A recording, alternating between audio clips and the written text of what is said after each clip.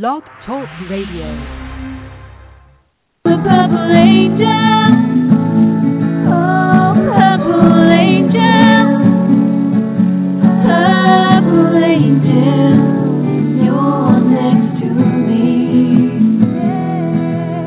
Purple angel, oh purple angel, you're next to me. You're next to me. You're next to me.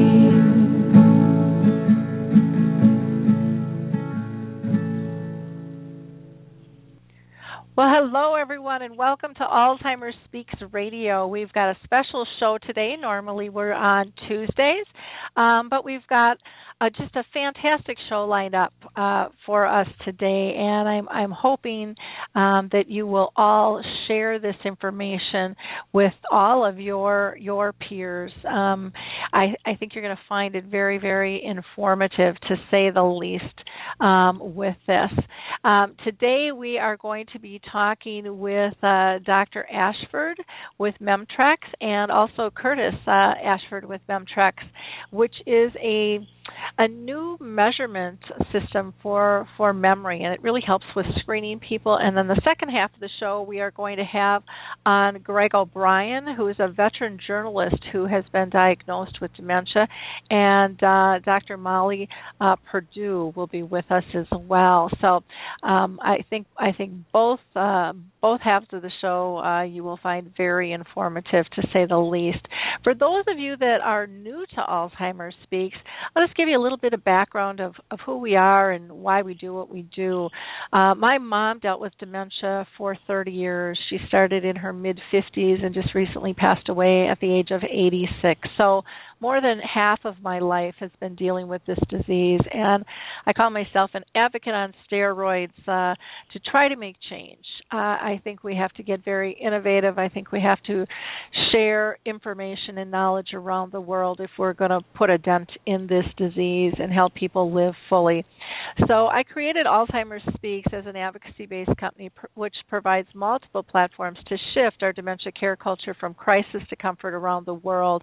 And we truly believe that by joining forces and sharing knowledge and just having these everyday conversations like we do here on Alzheimer's Speaks Radio, that we're going to be able to remove the stigmas attached to memory loss and help people living with the disease live with purpose, as well as those who are caring for them.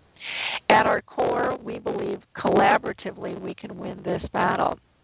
And I know collaboration is working in its highest power, because we were recognized by Dr. Oz and ShareCare as the #1 influencer online for Alzheimer's disease. And let me tell you, we did not do that alone. Alzheimer's Speaks is a one-woman show. It's me, Lori LeBay, and it's your likes, your clicks, your tweets that have put the power behind us in terms of sharing information. So if you haven't done so already, I would encourage you to go ahead and like the show and share it with, if you've got a Twitter account, a Facebook, your Google friends, an email listserv, whatever it is, because you never know who in your community is dealing with this disease in silence. You'd be shocked. But the more information that we put out there, the easier it will make it for people to reach out when the time is right for them. So let me go ahead and give a shout out to a few organizations that I just think are so critically important, and then I'll introduce our guest for our first segment. The Purple Angel Project, if you are not familiar with that, I suggest you go to alzheimersspeaks.com and then go to our About tab and click on the Purple Angel Project. This is the new global symbol for dementia. It is used around the world. Everyone can use it. It's very, very simple. It was created by Norms McNamara over in the UK, who has dementia, and Jane Moore, and it has spread like wildfire. We want this to be as well known, as well accepted and embraced as the pink ribbon is for breast cancer. And we know we are making great strides on that, but we'd love for you to join us. So go to alzheimersspeaks.com. Again, go to the About page, and then you will see the Purple Angel Project. If you're looking for an Alzheimer's Association anywhere in the world, I recommend you go to Alzheimer's Disease International. Not only there will you find the closest association to you, because they're the association of all the Alzheimer's associations, but you will get global information in terms of what is happening in our world with dementia. If you are interested in investigating home health, HealthStar is a great company. They're not national, but they are in various states, and I won't even list what they are. But HealthStar is doing some remarkable work with their families who are dealing with dementia, and they have been certified as an Alzheimer's Whisperer. The Alzheimer's Research and Prevention Foundation, that's kind of dear to my heart. They take a holistic approach. So if you're not into pills and you're looking for alternatives of maybe how to prevent or reduce your risk, not only will they show you different ways through diet and food and exercise and meditation, but they have some great educational courses that they offer as well. And then many people are dealing with specific types of dementia, and there's, probably around 100 of them. I don't think we know for sure, but we'll ask Dr. Ashford. He probably has a better idea. I've heard from 70 to 120 different types of dementia. And so some of the most frequent dementias that we hear about, most common, are Lewy body and frontal temporal lobe, or people dealing with aphasia. And all three of these have national organizations that can give you a little bit more comfort and resources regarding the particulars for those dementias.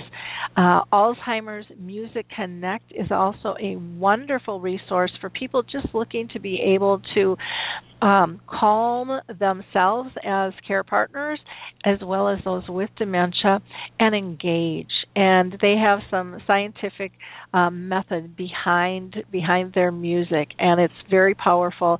They're going to be launching a holiday CD that is absolutely gorgeous, and I'll let you know more information as soon as I get that.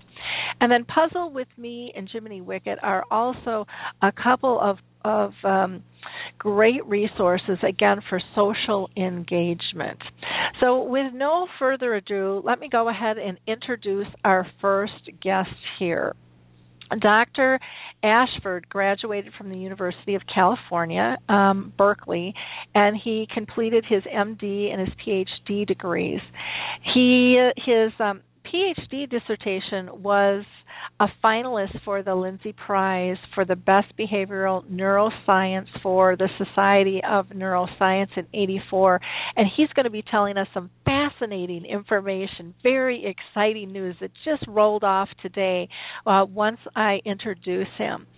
His original observations have laid the foundation for understanding how Alzheimer's disease affects the neurons in the brain, and in '81 he published the first double-blind study of a drug to treat Alzheimer's disease, which currently is the most widely prescribed class of drug for this condition. In '85, he proposed a neuroplasticity hypothesis of Alzheimer's disease based on the knowledge established with his PhD dissertation.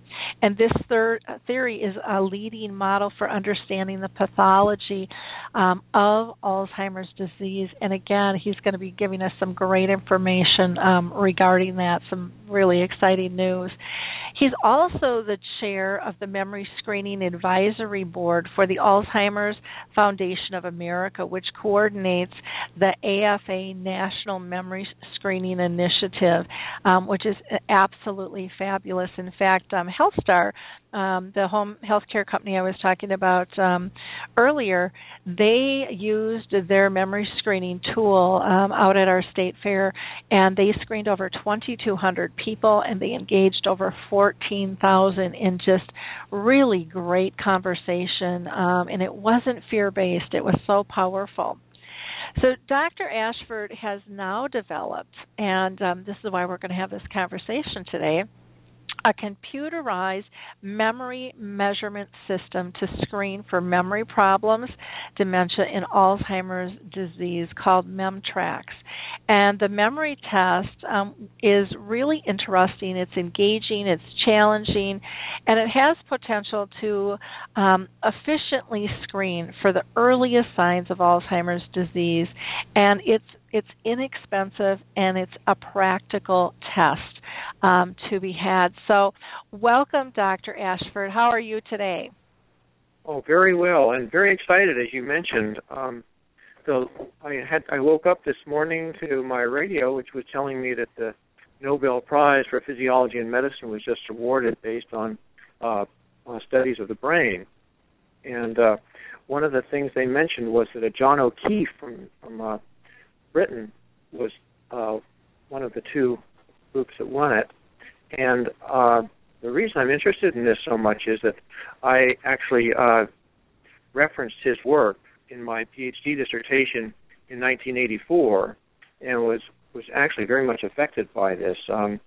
His Nobel Prize that was just announced today was for describing cells in an area of the brain called the hippocampus.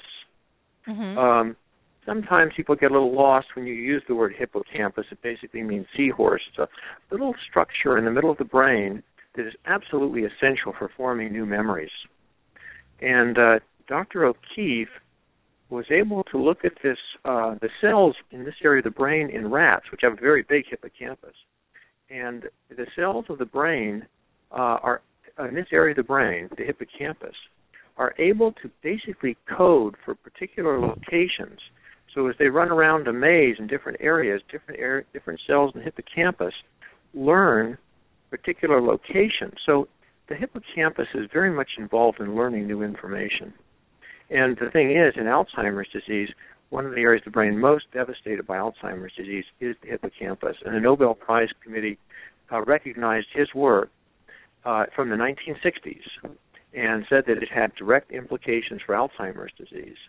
And not only that, I believe it, because it was his idea is that there will be cells that would be related to learning new information in the hippocampus, and the hippocampus being affected by Alzheimer's disease. It led me, with work I'd done on my dissertation, to, in 1985, proposing that it was the capacity of the brain to form new memories, that it was specifically attacked by the Alzheimer's disease process.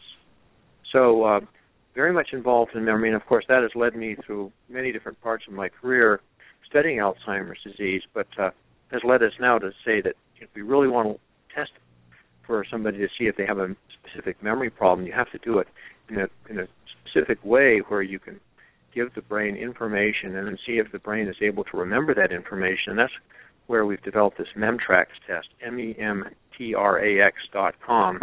And with this test, we're able to see if a person has any signs of memory difficulties, which are potentially indicative of many things. Alzheimer's disease would just be one thing, but there certainly any particular memory problem would be, this test is very sensitive to it. But Alzheimer's disease, of course, is the thing that we're very interested in.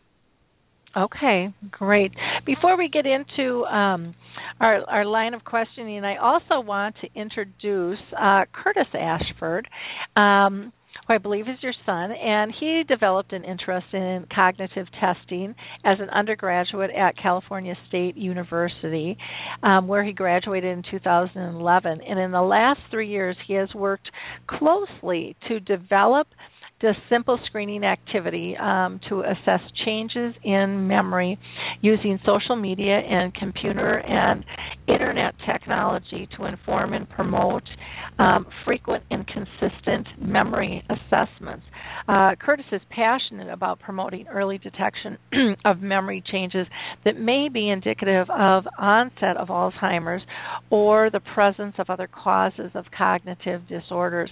He's currently leading MemTrax in developing the cognitive assessment software with a sensitivity to evaluate the earliest of onset of memory changes and to promote early intervention before cognitive development disabilities develop. So welcome, Curtis. How are you today? Hi, Lori. Thank you so much for having us on today. Well, I'm just excited. I've heard about your company for about a year now, and one of the things I want to ask both of you, and I'll start with Curtis here, is have you been touched personally in your family or a close friend with dementia? Our audience always likes to hear if there's a personal. My grandfather, actually, my grandpa John, had it pretty bad. I was quite young, probably about 14, 15, as he started to deteriorate, but I would hang out with him, and it was really sad because each time you'd go back, you'd, forget a little bit more about either you or my dad, or you'd just forget somebody's name, and you could definitely pick up on it each time, and you'd know something was going on. Mm-hmm.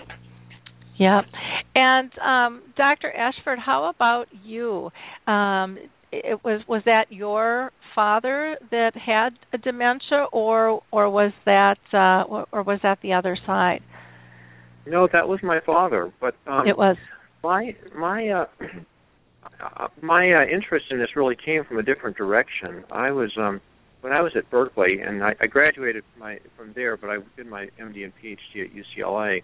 But of course, at Berkeley, things were a little radical back in the 1960s, if you might recall. Yep. And my interest, apart from all the politics, was that I was interested in trying to live forever. So I was very interested in the aging process and how to stop it. Mm-hmm. And so that was what I studied. And as I studied it more and more, I began to look at the brain as the sort of the master organ that controlled everything. And I figured if I'm really going to understand the aging process, I'll have to understand how the brain controls aging. So that's where I developed an interest in this, and as time went along, I realized that I was not going to be able to stop the aging process. I just had to live the best life I could. But I was still interested in aging mechanisms, and it turned out that as I sort of looked at the population and the baby boomers, which I was a member of, getting older, it looked like that we could do a lot of things to prevent dying. We could not smoke cigarettes, we could live healthier lives and wear our seat belts, and escape a lot of the problems that would cause you to die. But it turned out, as I sort of went and studied things more and more, that the most serious problem I saw looking forward was Alzheimer's disease. And as the baby boomers age and take better care of themselves and live longer and longer, the problem of Alzheimer's disease is just going to be the most devastating problem of this century. And so I got interested in it from that standpoint. So in 1978, I'd been interested in some different brain mechanisms, but I was the first chief resident on the geriatric psychiatry unit at UCLA and started seeing about, I would say something like 2 out of every 5 of the patients that we admitted couldn't remember something. I'd ask them to remember, say, 5 words or something. They'd come back a few minutes later and say, well, what were those words I remembered? And obviously, anybody could remember those simple 5 words I'd given them. And so like 2 out of every 5 people wouldn't remember that I asked them to remember 5 words. Mm-hmm. And I was like, well, wait a minute, this does not make sense. And so I got very interested in I'd been interested in memory already, and so I started trying to say, well, what is the problem? And my mentor at that time was Lissy Jarvik, who had been studying Alzheimer's disease already, 1978. And we started thinking, well, obviously Alzheimer's disease is a heck of a lot more common than anybody realizes, and we better start getting interested in figuring out what to do about it. And so that was sort of studying some of the preliminary things that just had come out that were very specific mechanisms in the brain that had been affected by Alzheimer's disease that involved a chemical called acetylcholine. So we figured out a way of trying to increase the amount of acetylcholine in the brain. That led us to a drug called physostigmine, which was sort of a drug that's just similar to, not quite long enough acting to be used clinically, but it's very similar to drugs like Aricept that are used nowadays, or galantamine or rivastigmine. Rivastigmine is just very closely related to physostigmine. So we did that work in 1978, 1979, published it in 1981. So that was the idea of trying to treat the patients with the disease. And there was a very close similarity to using a drug like this and a drug like the ones that are used for treating Parkinson's disease. But what I quickly realized is that these drugs don't stop the disease. They may just help it a little bit, but they don't stop it. And we really need to understand the disease so we can really stop the disease process somehow completely. And I still believe that that's possible, and if we would go down the right research direction, I believe we can eliminate Alzheimer's disease entirely. But it's going to take some understanding of what the process is, and that's where I then went and developed this theory of neuroplasticity and how neuroplasticity is what's attacked by the brain. And there was just a paper that came out in the journal called Aging, September 2014, just this month, by one of my friends, Dale Bredeson, who runs the Buck Center here in Northern California. And he has a paper titled Reversal of Cognitive Decline, a Novel Therapeutic Program. And he's using a theory that I had developed back in 2002 about if you understand the exact mechanisms by which Alzheimer's is attacking the brain, you can change many different things in your diet and in your environment that may actually stop this process entirely, which is really what we want to do. We don't want people to have their Alzheimer's treated. We want to have it prevented. Correct. So correct. I'm happy to talk to you much more about that. Okay. Well, that is wonderful. I know that the Alzheimer's Disease International just came out with a big report about reducing the risk, but I know Mark Wortman, the executive director, was very specific in saying this isn't a guarantee. All of these things that they're mentioning are just good for our bodies as a whole, but it sure as heck can't hurt. To be more proactive, in terms of moving things forward. Can you tell us what are some of the serious problems that we really need to look for if we're concerned about dementia? What are some of the telltale signs? Well, there's been some misunderstanding about the word signs in terms of medicine, because the Alzheimer's Association has their 10 warning signs. And the thing is, signs are things that a doctor sees, and symptoms are things that patients report, or family members report in this case. And it's really the symptoms that we're worried about that might lead you to see a doctor.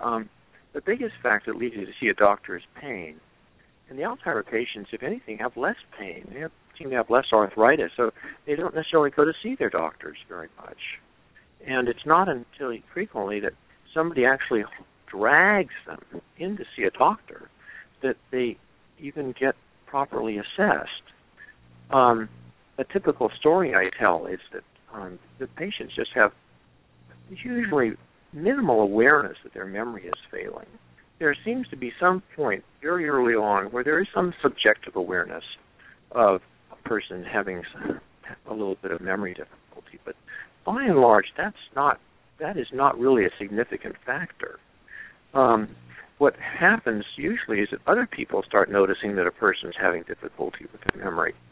And even doctors, so a patient goes in to see a doctor, and the doctor says, okay, how are you doing, Mr. Jones? And Mr. Jones says, I'm doing fine. The doctor says, well, you had any problems recently? And Mr. Jones will say something like, none that I can remember. And doctor will give you, a couple of minutes. He'll take a quick look at you and say, it looks like you're doing great, because a lot of the Alzheimer's patients are actually quite healthy. And he'll say, I'll see you again next year. And so Mr. Jones goes out to the waiting room. Mrs. Jones is waiting there dutifully and wondering what's happening. And she says, well, what did the doctor say? And Mr. Jones says, doctor says, I'm doing great. And Mrs. Jones will say to him, well, did you tell him about your memory difficulties? And he'll say, no, I forgot. And so that's, unless Mrs. Jones actually goes in and tries to make sure the doctor is attentive to that issue, the doctors really don't even have time to deal with it. Most haven't even been trained to deal with the difficulties of memory problems. So it's that's about where we are with the general state of medicine. And one of the first things we need to do is to train doctors to be more attentive to this, and we need to train the population that you have to take some sort of objective measurement of your memory to know if there's a problem. You just can't ask a person how their memory is.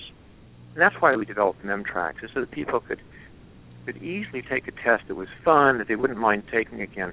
A lot of the tests that the experts in Alzheimer's do on patients to test them for their memory are quite unpleasant. They'll say, okay, I've got 15 words, and I want you to repeat these 15 words, and I want you to repeat them again and again, and I'll come back some minutes later and say, okay, do you remember those 15 words?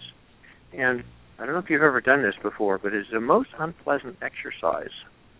Oh, it's horrible. I'm part of the Minnesota Memory Project, so I go in every year. And the very first year I went, I asked them, I'm like, are you going to let me go home?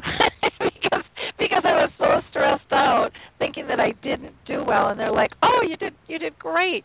I said, you're kidding. I said I didn't finish this and I didn't know that. And they're like, Lori, we have to set these tests for people who, have photographic memories and all of this stuff. And I'm like, well, it would have been nice to tell me that up front because I just thought I did horrible. And then, that adds even more stress. But, I found the more I tried to concentrate on the answers, the worse I did. And when I sat there in a more relaxed state, I did better. But it's hard to sit there in a relaxed state because it's just boom, boom, boom, boom, boom. You might as well be getting, a lie detector test with the FBI or something. That's what it feels like. It's exactly right. Yes.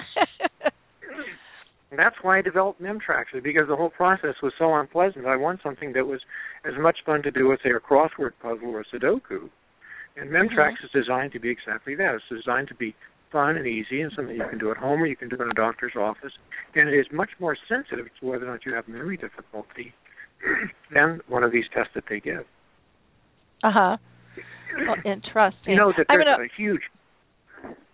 Oh, go ahead. Well, I was going to say there's a huge problem, in this world, and that's, computers are taking over. They took over the banks, and they've taken over the airline scheduling systems. And with great difficulty, they're taking over the computerized medical record system. But at this point, they've not taken over the computerized testing of mental function.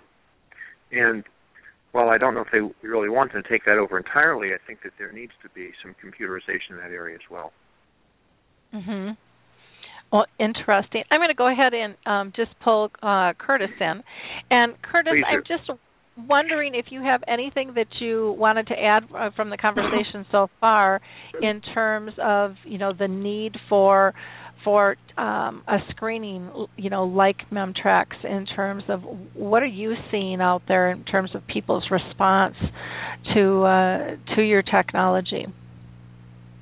My wife used to go around and give MemTrax, before it was MemTrax, to retirement homes all around the community, wherever he was. We used to live in Kentucky for a while, and he would go around there and present healthy aging tips and information regarding memory loss and Alzheimer's disease.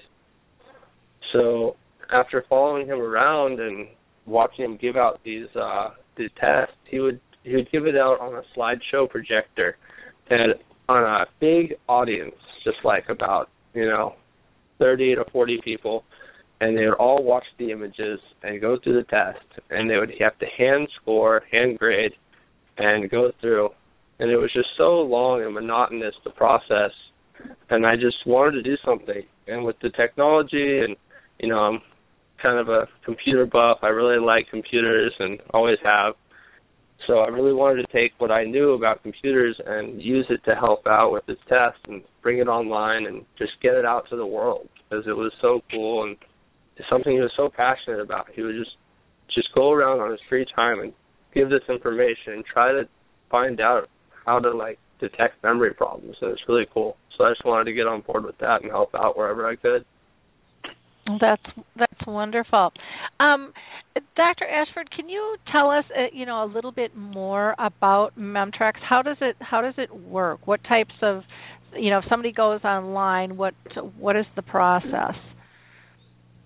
Well, like I said, the difficulty I had with testing people is you ask them to remember something, and you ask them just a minute later, just after distraction, they can't remember it. But the different tests are sort of awkward, that you have to, present something and you have to come back and say, okay, now do you remember it? And so what we figured out was a way of interdigitating, sort of interleaving the items to remember with the memory challenges. Can you remember what you just saw? And so by presenting, it can be done many different ways, but the way we've done it, in many audiences and have developed it online. We in trying, sort of experimenting with a lot of different things to sort of see what would work. We've come up with just sort of a general outline where we provide 25 very interesting pictures, and the pictures can be you can at this point you can't choose the pictures, but we've chosen the pictures to be things that would be very interesting pictures to look at, not maybe quite museum quality, but in that direction, so you'll enjoy looking at the pictures. But the trick is we show you a picture, and then we show you another picture, and then we show you a third picture, and the question is that third picture a new picture, or is it something you've seen before? Mm-hmm. And the test can be very easy or it can be very difficult, depending on how similar the pictures are. And we basically set it up so we have 5 sets of 5 pictures. So we might say have 5 pictures of bridges and 5 pictures of houses and 5 pictures of chairs and things like that. So you can't just sort of simply name something and remember it. You have to actually look at it, name it, and have some encoding of the information in your brain. And then so you see a series of pictures and you see some repeated, and you have to identify the repeated pictures by somehow indicating that as quickly as you can. So we measure response time, recognition time. So you can push the space bar on a keyboard, you can touch a touch screen on a iPhone or Droid or whatever you have. We set it up so it'll work on any particular platform that's computerized, and we can measure your reaction time, and then we can measure your percent correct, and we can measure the percent of items that you falsely identified as being having seen before. So we can get 3 different measures, and each one of those gives a different indication of what kind of difficulties you might have. So it takes we show the pictures for like 3 or 4 seconds, and unless you say you've seen it before, in which case it just jumps on to the next one. And so in really less than 2 minutes, we can get a much more accurate assessment of your memory function than you can with these tests that you have to take up in Minnesota. Okay. Well, that's nice to know. Curtis, what does the product run in terms of cost to someone? Right now, it's set up on an annual subscription-based model where you can sign up, and we're looking to have people take it once a week, once a month, just to kind of get an idea of how their overall brain health is doing.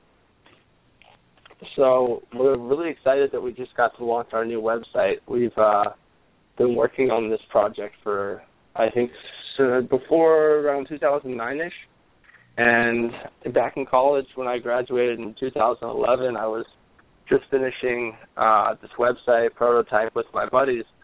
And, yeah, it really just started to take off. We got some really good direction, and we're getting some great traction, lots of users, and it's going great. We're trying to make it really user-friendly, just focus on making it simple, easy to walk through, kind of just very simple for the user, really easy to understand, and also available on lots of different devices, because with technology changing, everyone's everywhere with mobile tech, and we wanted it to work on iProducts, Android, BlackBerry, whatnot, just because that's what people are using, and we want it to be quick, easy, and available, and just a useful tool that people can get to.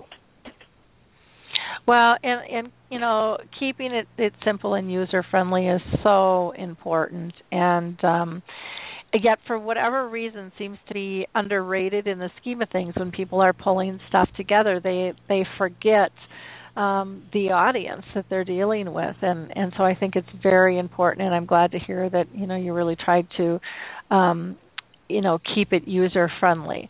I just think that that's such a critical piece that so many people developing sites forget about who their end user is and why they're even there in the first place. To me, that's just a massive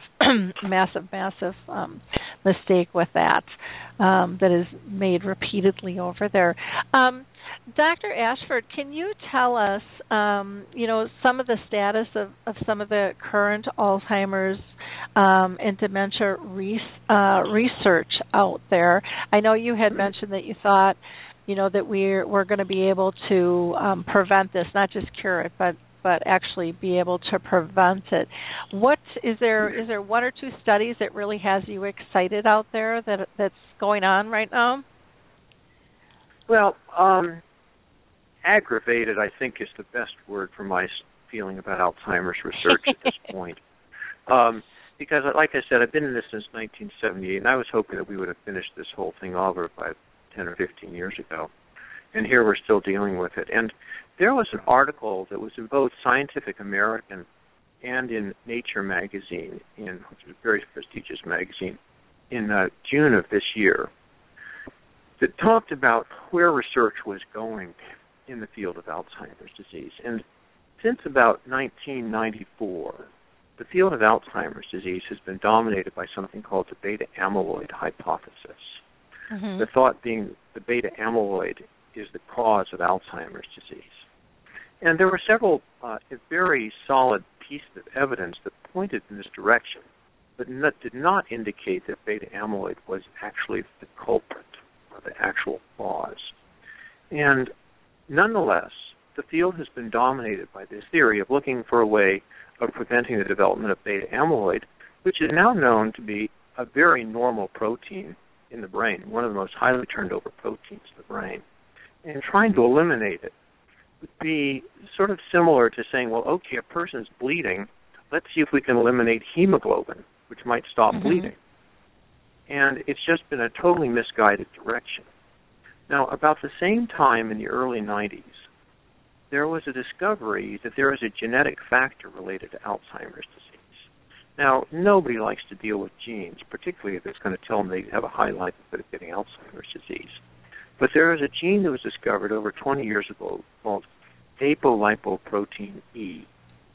And I'm hoping at this point that the field is going to turn back to understanding the apolipoprotein E gene and what it does.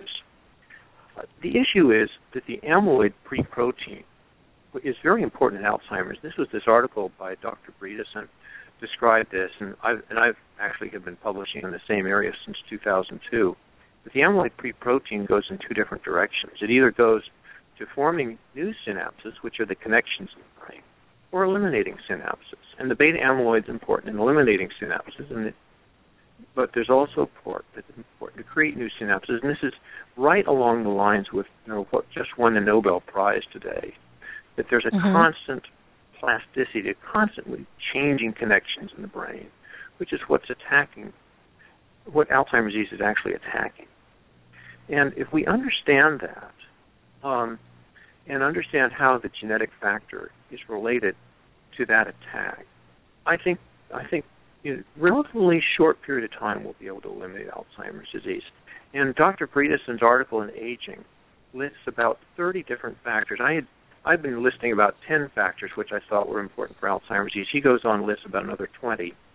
And some of them might be right and some of them might not be, but these are the sort of things that we have to look and see all the different things that we can do to prevent Alzheimer's disease. Now, let me give you just one very simple example. It's totally unclear if diabetes is related to Alzheimer's disease or not, but it clearly is related to dementia, and it does cause vascular disease. It may cause small strokes, which may be the second leading cause of dementia.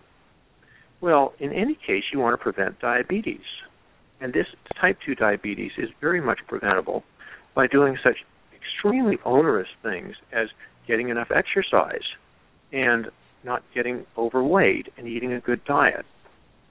And so those are things that probably right off at the beginning would be the best things to consider for preventing Alzheimer's disease or at least dementia.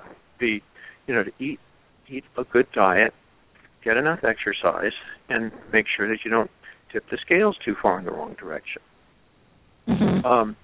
Another important thing that we've seen is that education, people with more education have less Alzheimer's disease. And so we're very much interested in encouraging people, to get good education and continue lifelong learning. So, those are some very simple things.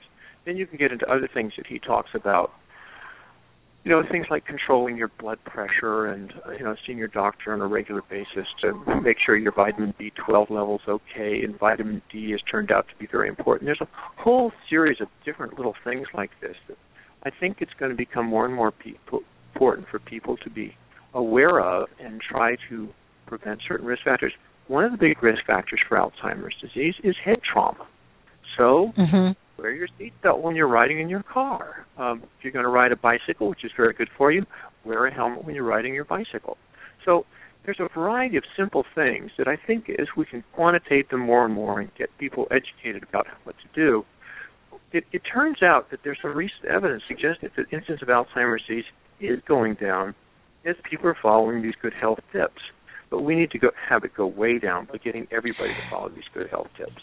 You know, I have a question for you, because I know a lot of people in just the community of dementia as a whole are upset that there was reports that the numbers went down, and part of it was that people are worried that, you know, it's not going to be taken seriously in terms of the need for funding. But the other piece is people are worried that because there are, you know, we're hearing more about Lewy body, frontal temporal, you know, all of those types of things. So it might not be under that title, and so the numbers might appear smaller, though it's just a different type of dementia. What is your thought on that? Well, I think that what the autopsy data shows, or looking at people after they've died, I think it's a very good thing to have, you know, a person's brain looked at to see what was actually happening. And, you know, Curtis already brought up the issue of my father having dementia, which, you know, I had the unfortunate experience of watching him from having a very, very good memory to gradually losing his memory. And when he finally passed on, I had his brain looked at to see what was actually happening. And it turned out that he had moderate to severe frontotemporal dementia. He had moderate to severe vascular dementia and mild to moderate Alzheimer's disease. So he was 88 when he died. So he had, and as you get older, you develop more and more things. He had also been riding his bicycle without a helmet, so I know he'd had several head traumas when he'd fallen. And he was also one of the best drinkers in San Francisco for many years, although he never had a problem with it. And he had the lowest B12 level I'd ever seen, so he was not keeping up with his B12 shots. So the thing is that Alzheimer's disease, like you reported your mother having this starting in her 50s, the concern in that is that she probably had unless she had one of the rare early onset genes, that she probably had two of the apolipoprotein E4 genes. And these are the genes that I think are so important for us to understand to see if we can't prevent Alzheimer's disease, at least in people who are under 80 years of age.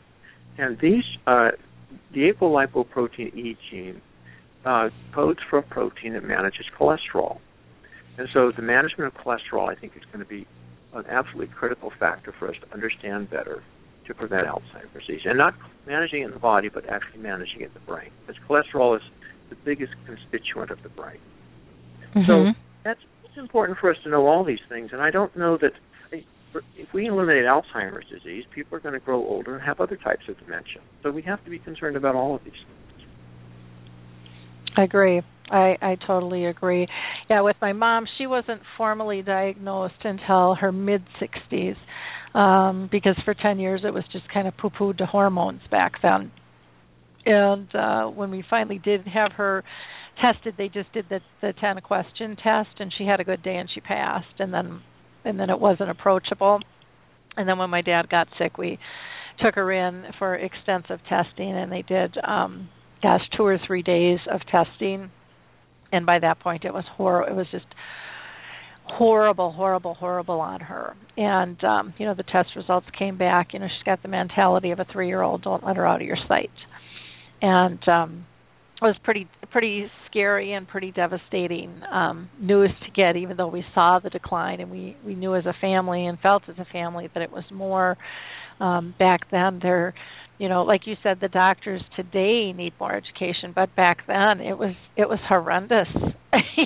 In terms of trying to get to trying to get to the bottom of it, and it's still. I mean, I hear just about a story every day about people going to the doctor and how they're treated or misdiagnosed and how difficult and painful it is for them.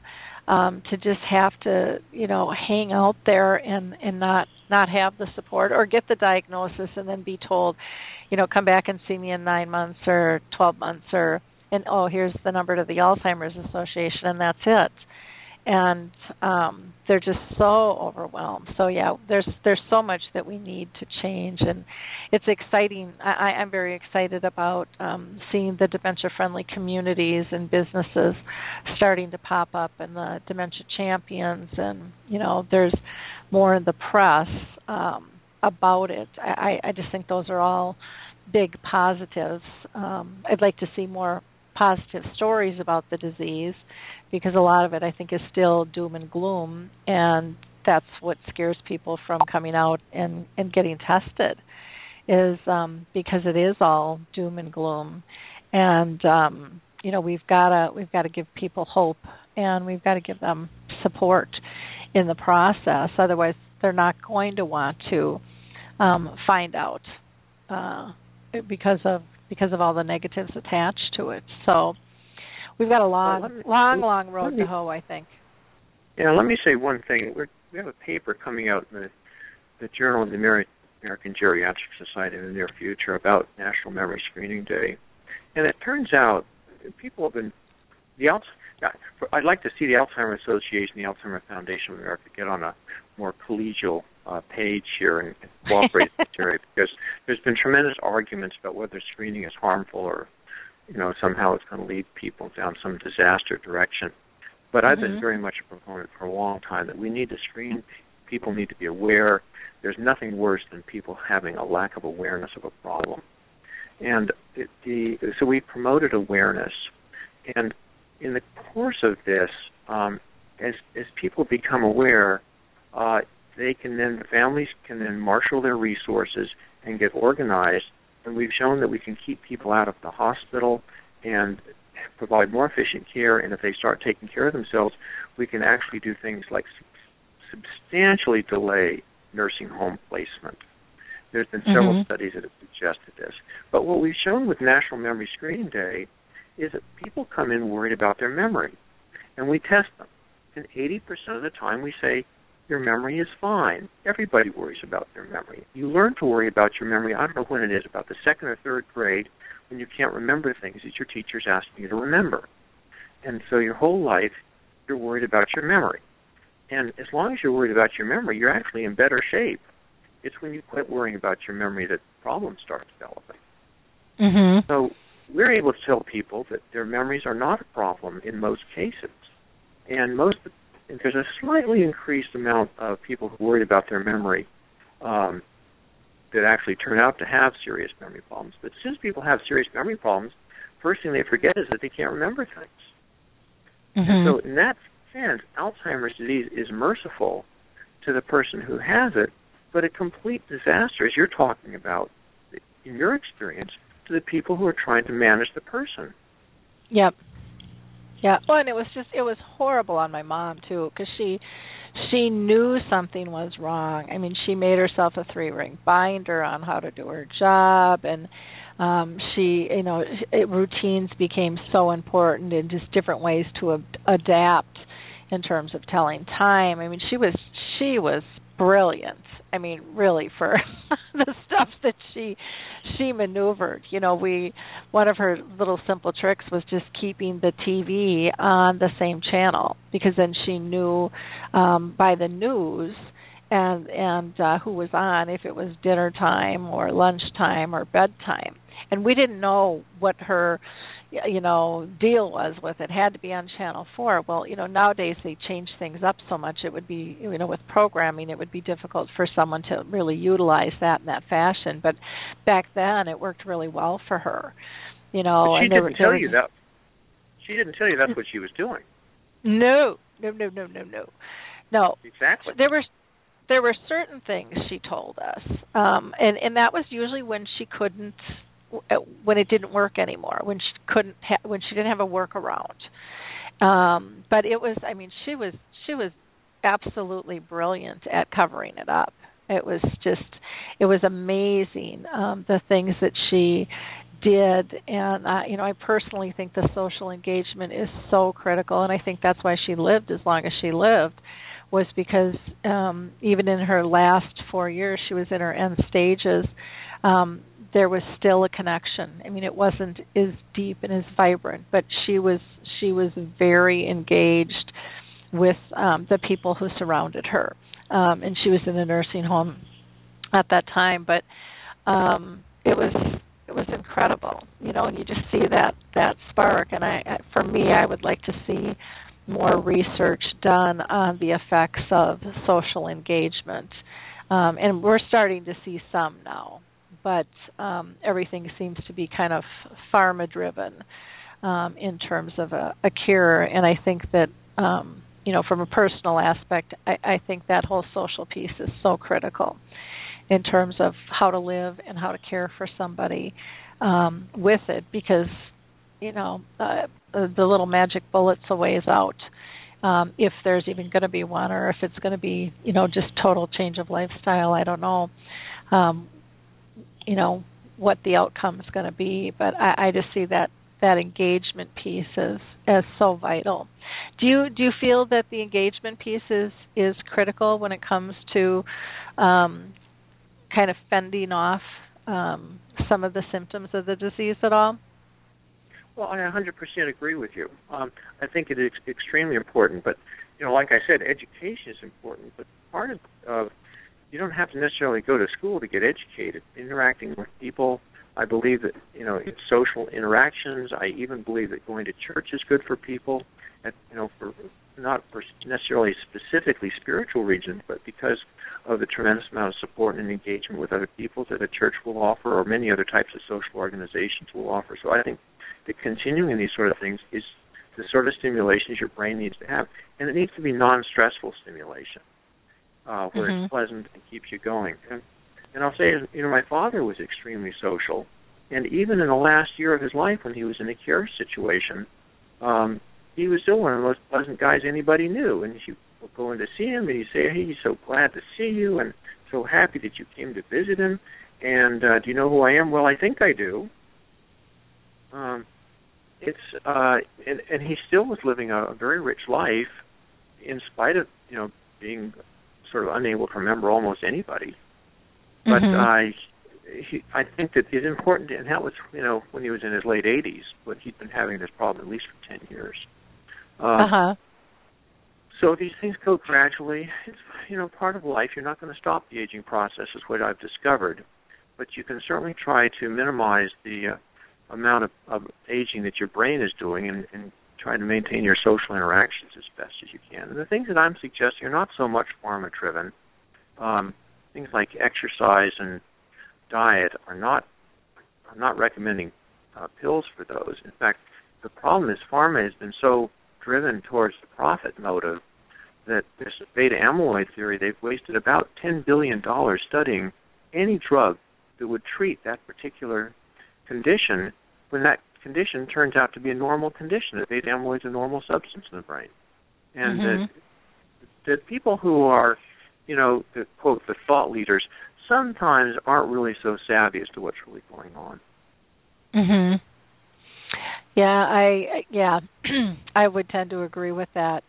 It's very spooky, because the credibility is so established, and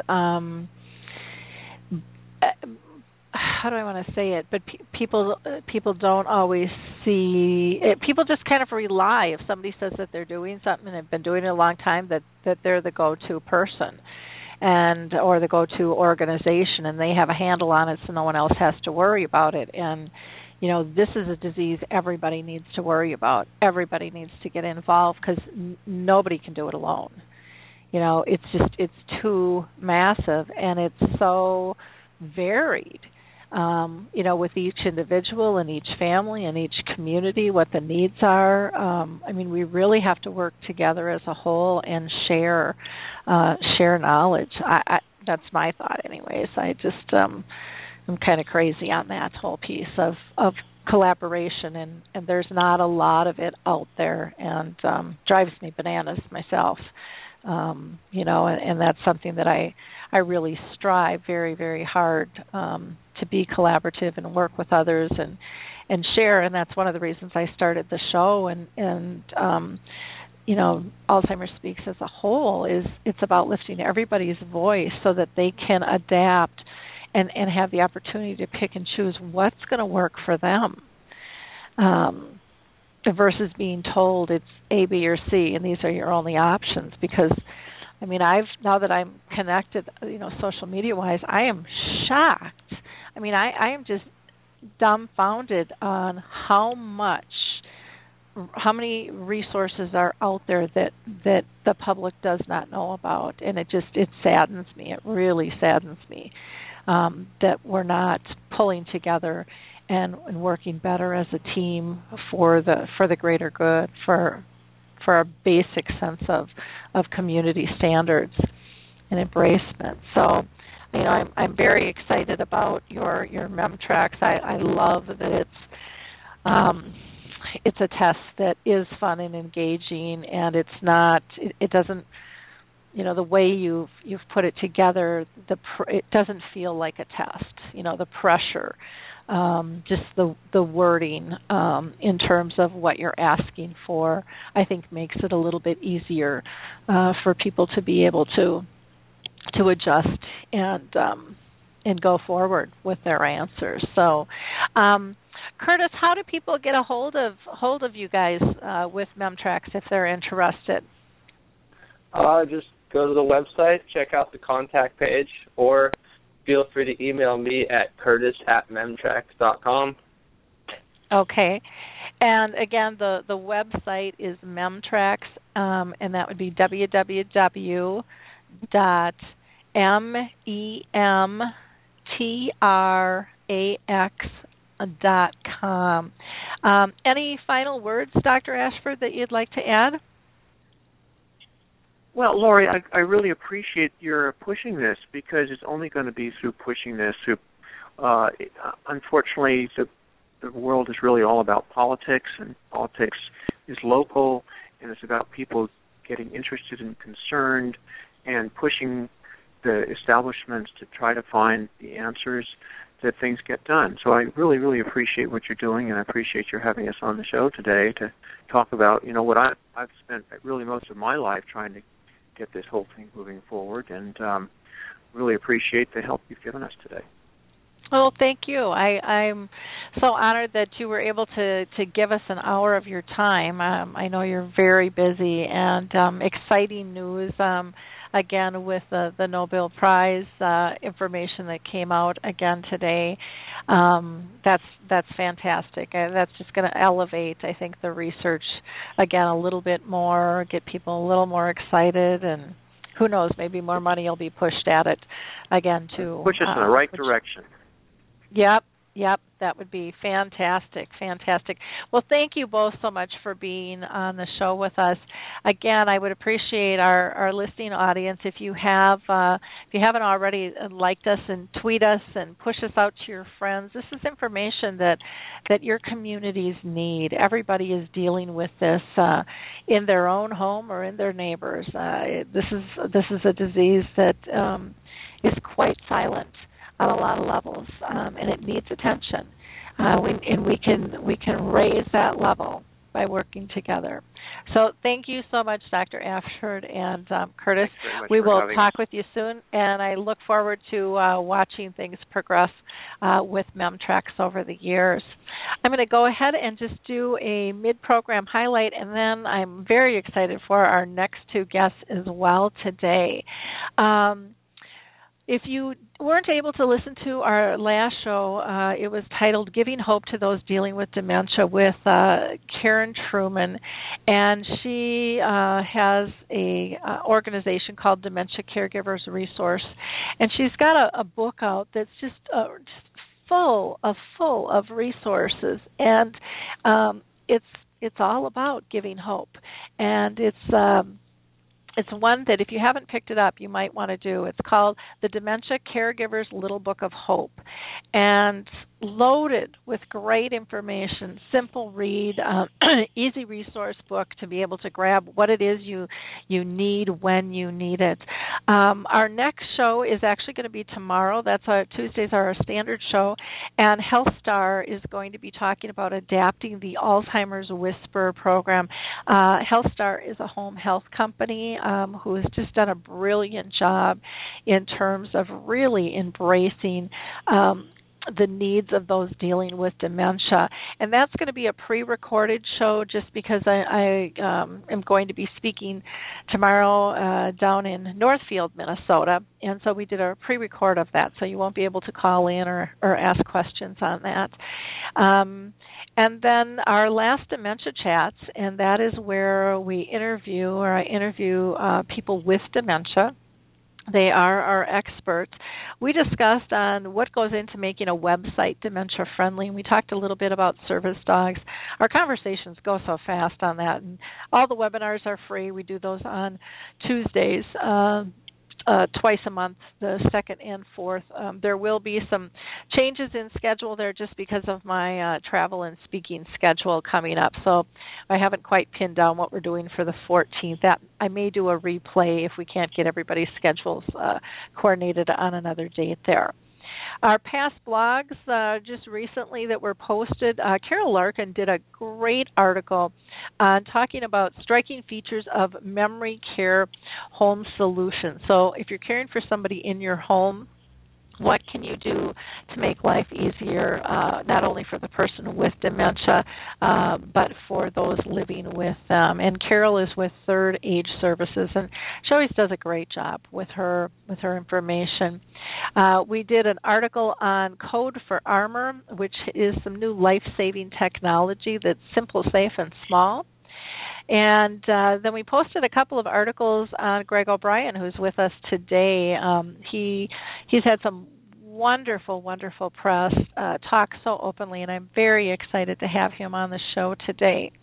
There was also a post that I wrote on Come Dance With Us. I'm going to be doing I'm emceeing for an event for Guyana Homes November 7th here in Minnesota at the Metropolitan Club, and they're going to have ballroom dancers. It's going to be a very fun night. If you're interested in participating or just donating, these are a couple of small group homes that they don't want to have to kick anybody out because they've run out of money, and so every year they raise funds to be able to maintain that quality of care for those who may not be able to actually afford it anymore. So it's a great, great cause.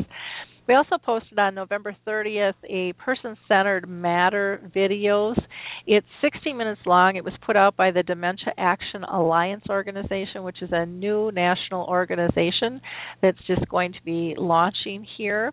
And so that was great. There was also a call to action from Meryl Comer, who is associated with Us Against Alzheimer's, and she's also wrote the book Slow Dancing with a Stranger. Meryl was a journalist herself and took care of her husband for years. And then the last one I want to highlight was just an article by the Alzheimer's Research and Prevention Foundation. They did a nice article on healthy foods and smaller portions being the key to longevity. So that's always good stuff to know. So let me go ahead and introduce Greg O'Brien. Greg has more than 35 years of newspaper and magazine experience as a writer, an editor, an investigative reporter, and publisher. Over the years, he has contributed to the Associated Press, UPI, USA Today, Cape Cod Times, the Boston Irish Reporter, the Boston Magazine, and the list just goes on and on. He's been a senior writer. He's just held so many different positions of editor, publisher, managing director, and he's written and edited several books. And he's also been involved in documentaries and done some script writing. So, fascinating background. He was just diagnosed with dementia, and he has written a book called On Pluto. Inside the Mind of Alzheimer's. He now blogs for the Huffington Post and Psychology Today. Greg is married and lives out in, I believe it's Cape Cod, and he's just been, I just learned about Greg, and I've just been so impressed with the work that he's done. So welcome, Greg. How are you today? Thank you for having me. I appreciate that. Well, I've been following you just recently because I didn't know you were out there. I got to tell you, but I was out on Pluto. You were out on Pluto, huh? But you are making such a big impact, and I really look forward to hearing your voice very strongly as you've kind of come out of the chutes here on a national and probably international level, because I know my followers are international. And I think you're going to make a really, really big difference. Before I get into our line of questioning, though, Greg, let me go ahead and introduce Dr. Molly Purdue. And she is the author of Exploring the Experiences of Family Caregivers, Cape Cod's Invisible Workforce, and Upholding the Promises of Olmsted for People with Alzheimer's and Dementia-Related Diseases. She is the Director of Family Services at Hope Health Care of Cape Cod, and she's worked with thousands of families and individuals dealing with dementia. Dr. Purdue is an expert in the field of caregiving and dementia care, and she served on the Massachusetts Working Group to create the Massachusetts Alzheimer's Disease Plan and helped create the Massachusetts Silver Alert Policy. As founder and executive director of the newly formed nonprofit called Alzheimer's Family Caregiver Support Center, she continues her work as an educator, clinician, researcher, and advocate for families and individuals living with Alzheimer's and dementia-related diseases on Cape Cod and elsewhere. So, welcome, Dr. Purdue. How are you doing today? I'm doing well. Thank you, Lori, for having me on your show. Well, I'm just so excited to have you both here. I think this is going to be just a very fun conversation. Greg, I'm going to start out with you. Can you tell us, when did you realize something was wrong, where you were feeling a little bit different? Well, first of all, a little background might be helpful. My maternal grandfather died of Alzheimer's, and my mother died of Alzheimer's, and I had a front row seat for both. I was the family caregiver for my mother, who died after a bruising, knockdown battle with this demon called Alzheimer's, and she taught me how to fight it. I'm 64, and in my mid to late 50s, I started experiencing horrific short-term memory loss. I didn't recognize people at times, didn't recognize places. At times I saw things that weren't there. Doctors call that misperceptions, but it's really hallucination. I dealt with incredible rage and from the disease, and then I had a serious head injury that doctors say unmasked the disease in making. It's almost like the pro football players who are given to dementia. Then I had the brain scan, the SPECT scan, and the clinical test, which confirmed the diagnosis of Alzheimer's. And then they gave me the gene test, and I also carry a marker gene, one of the chief marker genes for Alzheimer's. And people can Google that, APOE4. And so I'm in the early stage now, and I'm dealing with what the doctors call a cognitive reserve. Through the blessing of my parents and God, I had a good intellect, and so it's like a reserve fuel tank in a boat. And so I said, I could roll up into a little ball and shake my fist at God, both of which I did, or I could maybe just do what I do, which is report the story, and hence the book Inside the Mind of Alzheimer's. I kept notes for 6 years, 800 to close to 1,000 pages of notes of what I was going through, and then took a few years to write it. Just a final point here. The point about my book, which it's on its way to bookstores, but you can get it on Amazon, is a book about living with Alzheimer's, not dying with it. The dying part comes later, and people, as you know, we all love the stereotype, and the stereotype is, you're in a nursing home, and you're about ready to die, and you got Alzheimer's, and everyone's saying, well, you're gonna die anyway, and that's really not what the disease is about. It's about the journey, and I am incontinent at times. At times, 60% of my short-term memory gone in 30 seconds, including my wife. At times, I don't recognize people, lost in familiar places. When I pick up a phone at times and I can't figure out how to dial it, I hurl it against the wall, or pick up a lawn sprinkler and throw it against a tree because I don't know what it is. And I'll let Molly talk in a minute, but if I could leave you with this, Alzheimer's is the early and the mid as well as the end stage. And in the early stage, there are people like me who are talking and as articulate as I am. And they're coming up to me now in book signings and hugging and crying, saying, thanks for speaking out. And just one kind of overall word picture of Alzheimer's in the beginning, think of yourself in a living room and you want to read a good book at night. And you're sitting in your favorite chair next to a lamp, and the lamp starts to blink.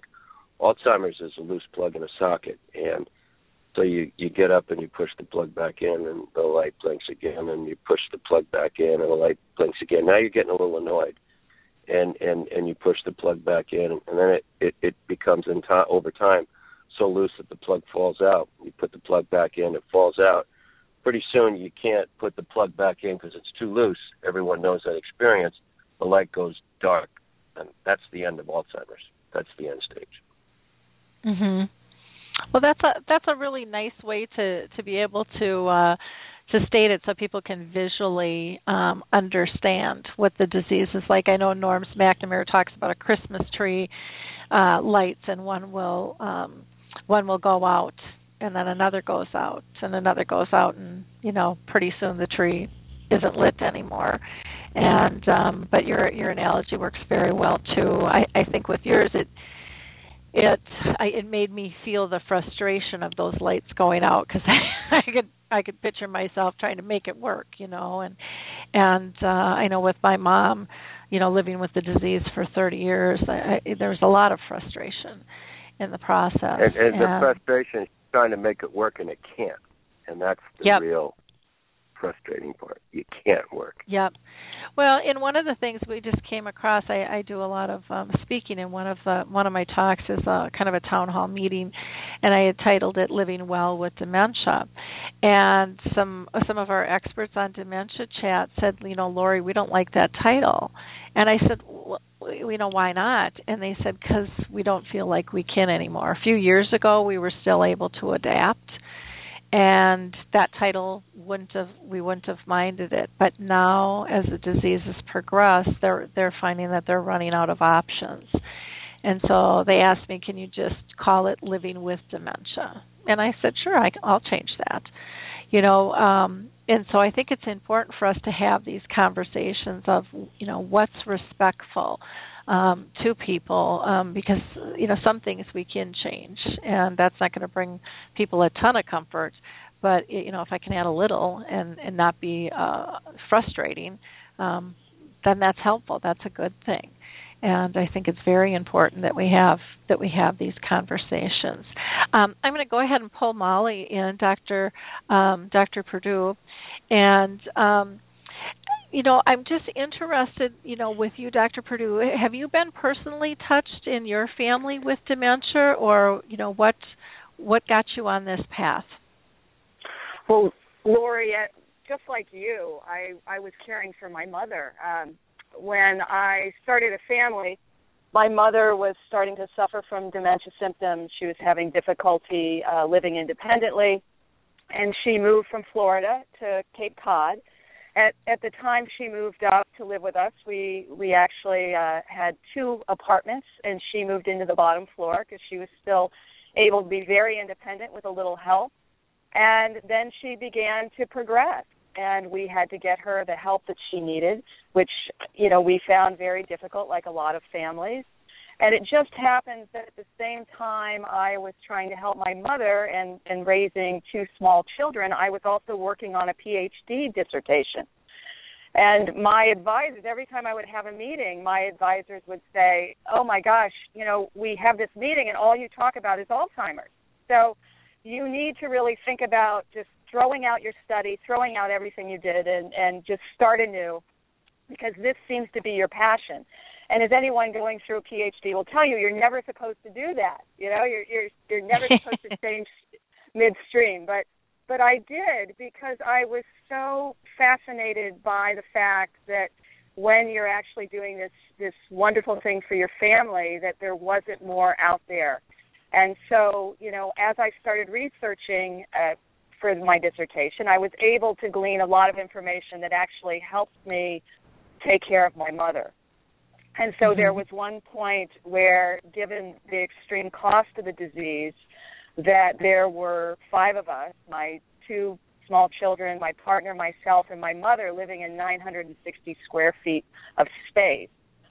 Thank God we lived in Provincetown, Massachusetts, which was on the water, so we had this wonderful kind of expansive view out the window, but the reality was we really got to experience what it was like for my mother going through her disease progression. And so in that way, we kind of became accidental advocates. And, I feel fortunate that I then had my PhD, because I completed it, obviously, and that's why you're calling me doctor. And now I'm able to kind of take that information, take that personal experience, and try to give back and try to help families that are going through this. And so that's what I do now. And, I've been able to amass a lot of experience as the boots on the ground, sitting down with families, doing family meetings, running support groups not only for people that have the disease, that are in early stages of the disease, but for their caregivers as well. And so it's, we need to do a lot of work, because people need a lot of support, and we're just starting to talk about this. And this is why Greg's book, I feel, is so vitally important, and the work that you do is so critical, to get people having these conversations so that we can start talking, so we can start to reduce some of the isolation that families experience. Oh, I totally agree. Greg, when you first got diagnosed, did you tell family and friends, or did you kind of keep it on the low down? Well, we live in a wonderful world called denial, and I and one of the chapters in my book is a quote from Mark Twain: "Denial just ain't a river in Egypt," and so I kept it because from people, because I was concerned about what people would say. I was concerned about the denial of my family, because I saw it with my mother. The worst thing in the world is to have these freaking horrific symptoms, and everyone says, "Hey, you look good," and it's almost like the deaf person, the mute person, saying, "Do I look deaf?" And I also, which you'll read in my book, have prostate cancer, which I'd say to someone, "Do I look like I have prostate cancer?" And I'm not treating the prostate cancer, by the way, because my exit strategy, because I saw my mother and my grandfather at the final stage, and I don't want my children and family seeing me at that stage. And but people love to do the drive-by diagnosis, and that's why I wrote the book. One of the reasons to articulate on the early and mid stages of Alzheimer's, as well as the end stages, to get this nation and this world comfortable talking about it, to get people like myself and others who are either caregivers or in early symptoms or fear they might have it, to speak out. I mean, pro football last night, this week which is wonderful. It's everyone's wearing pink, and they should. I mean, breast cancer is a freaking horrific disease. We need to spend more money. But is there anyone running around at football games wearing armbands for Alzheimer's? This is a disease that's going to outstrip cancer and heart disease sevenfold in 7 years to come. It's going to take the baby boom generation out, and we're afraid to talk about dementia because it sounds like a devil running in the desert. And I hate to say this, but we need to make the word dementia popular, and we need to get people talking about it. And I'm angry. And it's there's an old saying with the Irish, the never get mad, get even, and I'm getting even with Alzheimer's now. Well, and it's really important what you said. People shouldn't be fearful of the word, but I mean, cancer used to be the C word, and we didn't even, we weren't able to say the word AIDS, and the breast cancer. It's wonderful the way that that's been embraced, and the new, global angel is the purple angel is something that everybody can use, from an individual to a large corporation to a community, to raise awareness, and it's free. It doesn't cost anything, but it's getting people to work together, and that is something that I don't know, I guess as I'm getting older, I'm 55 now, but I realize how we don't work near as well together as we should. There's just that we're set up on this competition platform, and so there's arguments over, should we call it Alzheimer's, should we call it dementia, should we come up with a different name? In the meantime, we're losing footage. We're losing our footing. We should call it a crisis. Yeah. Yeah, jump on board. You call it whatever you want, but have a conversation, and do something that's globally attached, because it's so confusing to families, what it is. In fact, I'm gonna ask Dr. Perdue. Can you just tell people, and we've gone over this a zillion times on the show, but it's always interesting to hear how everyone explains it. What is the difference between Alzheimer's and dementia? Oops, I suppose I have to make you live so you can answer. So just a second here. That's my fault. There you go. That's okay. I'm on now. So You're dementia on now, yeah. is this set of symptoms. And it is confusing for people. Every time I teach a class, they say, what's the difference? What's the difference? And I think that, knowing that dementia is the symptomology, so the person has to have some failings in two or more cognitive categories. So whether it's memory loss or executive functioning or judgment, they have to have a decline in those abilities that interfere with their daily living. And that's probably, the difficulty around just the semantics, contributes to the fact that only 50% of people that are symptomatic have an official diagnosis where they've gone to see a doctor, they've gone through some type of testing, and they have been diagnosed as having some type of disease. So knowing that there are over 70 different types of dementia-related diseases, and Alzheimer's happens to be the most common, and vascular dementia runs a close second, it becomes critical that families reach out to the medical community to have the conversation about what's happening when someone begins to see signs, of memory loss or cognitive changes that seem to not be normal aging. And that's really what's so critical for people to get, is that, when you start to notice some discernible change in your cognition, you want to start the conversation. And you want to get the information that you need, because, as we know, there are reversible types of dementia. So people can lose memory, lose cognitive functioning, and it can be reversible in a few cases, only in 10 to 20% of the cases. But someone could have a vitamin B12 deficiency. Someone could have hypothyroidism. Someone could be suffering from a clinical depression that affects memory. And if you don't start that conversation, you'll never know if you can get some type of medical treatment for those forms. It's And what I researched when I was working on my dissertation, I found an article that I thought was so compelling and so interesting, and it was written by a doctor, and he talked about vascular changes, and he talked about that if we really wanted to do a better job at eliminating so many cases of dementia, we would talk about something as simple, a non-invasive procedure as having a carotid artery, ultrasound.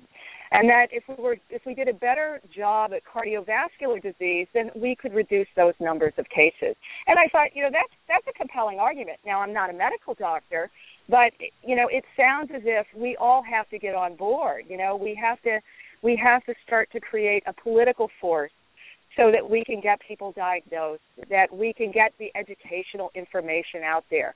If we were in the UK, they have put billions of dollars into providing educational material so that people can be trained and they can understand things like what is dementia and what is Alzheimer's, so that they can get the help and assistance and support that they need.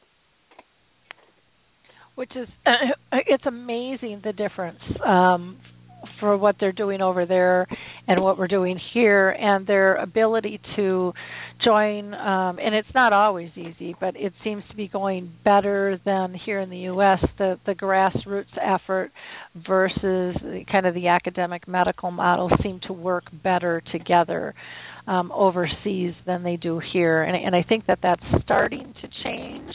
But for me, I'd like to see it change even more so.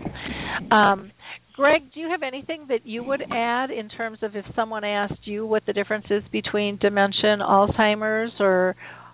Yeah, I tend to, because I'm a dumbass, so if I could use that word, tend to try to keep it simple. And as a journalist, I try to, which is one of the things I think that's different about my book. It's the first book written by a reporter embedded inside the mind of Alzheimer's, chronicling his own progression. And I think of dementia as the umbrella under which numerous cognitive disorders, including Alzheimer's, fall. And you need to attack dementia. Alzheimer's just happens to be the most prevalent form of it, but give it any name you want, throw any letters up on the board, but it's loss of self. It's a cognitive decline. You can't remove the brain. This country has to start getting comfortable about talking about its brain. I agree. I definitely Lori, agree. Mm-hmm. Could I add? I run a support group, as I said earlier, for people that are in early stages of the disease, and they told me they hate the word dementia. They like to refer to themselves as having cognitive impairment at this stage. That they feel that's a little more accurate. It depicts exactly what they're experiencing. That these are the impairments that are referred to in the actual definition of dementia. Okay, well, and I think that's really good. I know there's others out there that don't like the word Alzheimer's or dementia, and they say use the word forgetful, because we're all forgetful. We all forget, and it's just the level of forgetfulness that really comes to be. There's so many different words, but I think it's, we have to decide what is comfortable for people, and that's going to change between communities and cultures, and yet we have to have that overall umbrella inclusion. You raise a. I'm sorry. Oh, go ahead, Greg. Yeah, and I always have to apologize, because what happens is sometimes a thought comes in my mind, and if I don't say it, it's lost, and then I feel like I'm stepping on someone's line. So I apologize. I didn't mean to do that, but this, and I'll only do that when I think it's important. But I write about this in my book. There's, people ask questions. Well, I lost my keys, or I don't know where my car is, and I say, after talking to a lot of doctors at Harvard and around the country, that there's a difference between losing your keys and not knowing you have car keys, and there's a difference between not being able to find your car in a parking lot and not knowing that you have a car. And I'll give you a case in point when the bug fell out of my head in the last year. I went to, on Cape Cod, we go to the town dump. It's kind of a social event where we throw our garbage. But when I was done, I'm surprised they don't have restaurants there. When I was done, I looked around and I said, oh, my God, how do I get home now? I better call my wife. Maybe someone could drive me home. I drive a freaking yellow Jeep, and it was sitting right in front of me. And my brain did not recognize my car. And it just, the plug pulled out, and it didn't recognize that car. And I didn't know my car was there. And that's the difference between forgetting where you park your car and not knowing that you have a car. And that's a perfect example of that. And I know, when I talk with people with memory loss, one of the things that they mention all the time is the frustration of people saying, well, you look fine, just because of what you said earlier, that whole denial piece. And they said that just puts them through the roof, because it's like, if I'm telling you I'm having a problem, trust me, it's a problem. This it doesn't have anything to do with what I look like outside. In the Huffington Post, anyone who wants to Google Greg O'Brien Huffington Post, I wrote a piece about depression called The Black Dog, and I've dealt with clinical depression since I was a young man, and in Alzheimer's it gets even more exaggerated, and people would look at you and go, well, you don't look depressed. Did you think Robin Williams looked depressed? And people make, and I mentioned the comedian Robin Williams, and he's a genius, but the demons, and I'm as guilty as anyone else as a drive-by, okay, because I don't want to deal with crap, and nobody does. It's almost like I ask you, hey, how do you feel? And I'm not really interested. I just want you to know that I asked the question. And I think we need to maybe try to move away from that. If you ask the question, really care, and look inside someone's heart and soul and mind, as opposed to just getting a drive-by. That's annoying for someone dealing with a serious illness. It's very annoying. Yeah, I didn't mean to. It just gets my Irish up. I'm sorry, I didn't mean to.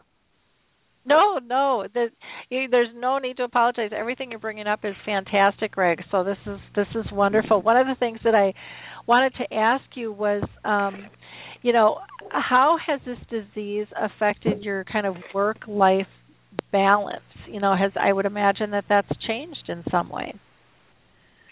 Well, there are a lot of things I can't do anymore, and as I say, that and it's the only way I can explain it, the right side, left side of the brain. In medical terms, the doctors look at that differently, but in layman's terms, people can understand it. The creative side of my brain, even though it takes exponentially longer to do things, is still intact as it was with my mother. My mother could speak and articulate almost right up till the last 6-8 months, when she was, it's a marathon race, and at some point the boogeyman's not only going to pass you, but it's going to run you over. And my mother taught me how to run, but in that process, you lose, and Molly will talk about this, a lot of cognitive ability. And so you learn what you can do well and what you can't do well. And, a good example, and I'm not driving as much as anymore, so I don't want people get all upset. But a year and a half ago, I'm driving home from Boston to Cape Cod, and this is my home territory. I mean, you could blindfold me and I could do that. But the plug fell out, and I didn't know in familiar territory where I was. And I remember my mom keep telling me in Alzheimer's, keep asking questions, Greg. And I felt if I pulled over, I was recognizing that I was lost. And being alone and feeling lost is some of the most debilitating feeling in Alzheimer's. I didn't want to be lost, even though I knew who I was. And I know that sounds dumb, but that's my soul speaking. And so I kept driving, and I was able to control the car.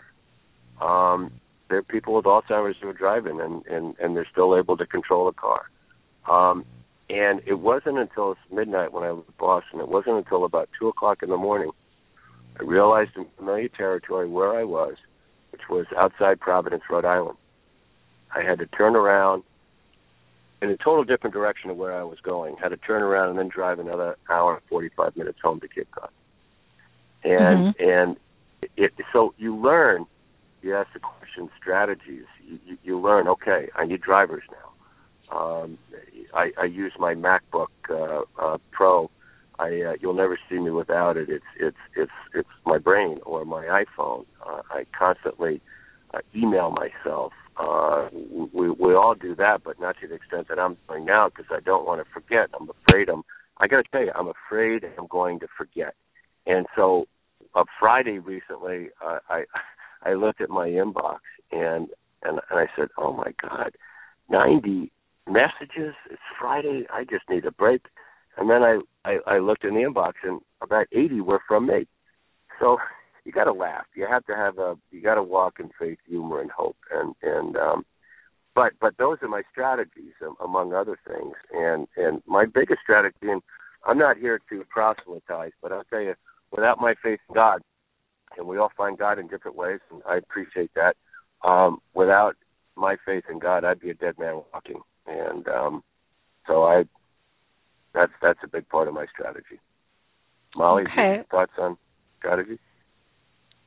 I just wanted to comment that Greg talks about the plug falling out, and that type of variability of symptoms, when we talk about dementia symptoms, is really confounding not only to people with disease because they're experiencing that, but as well as for their family members.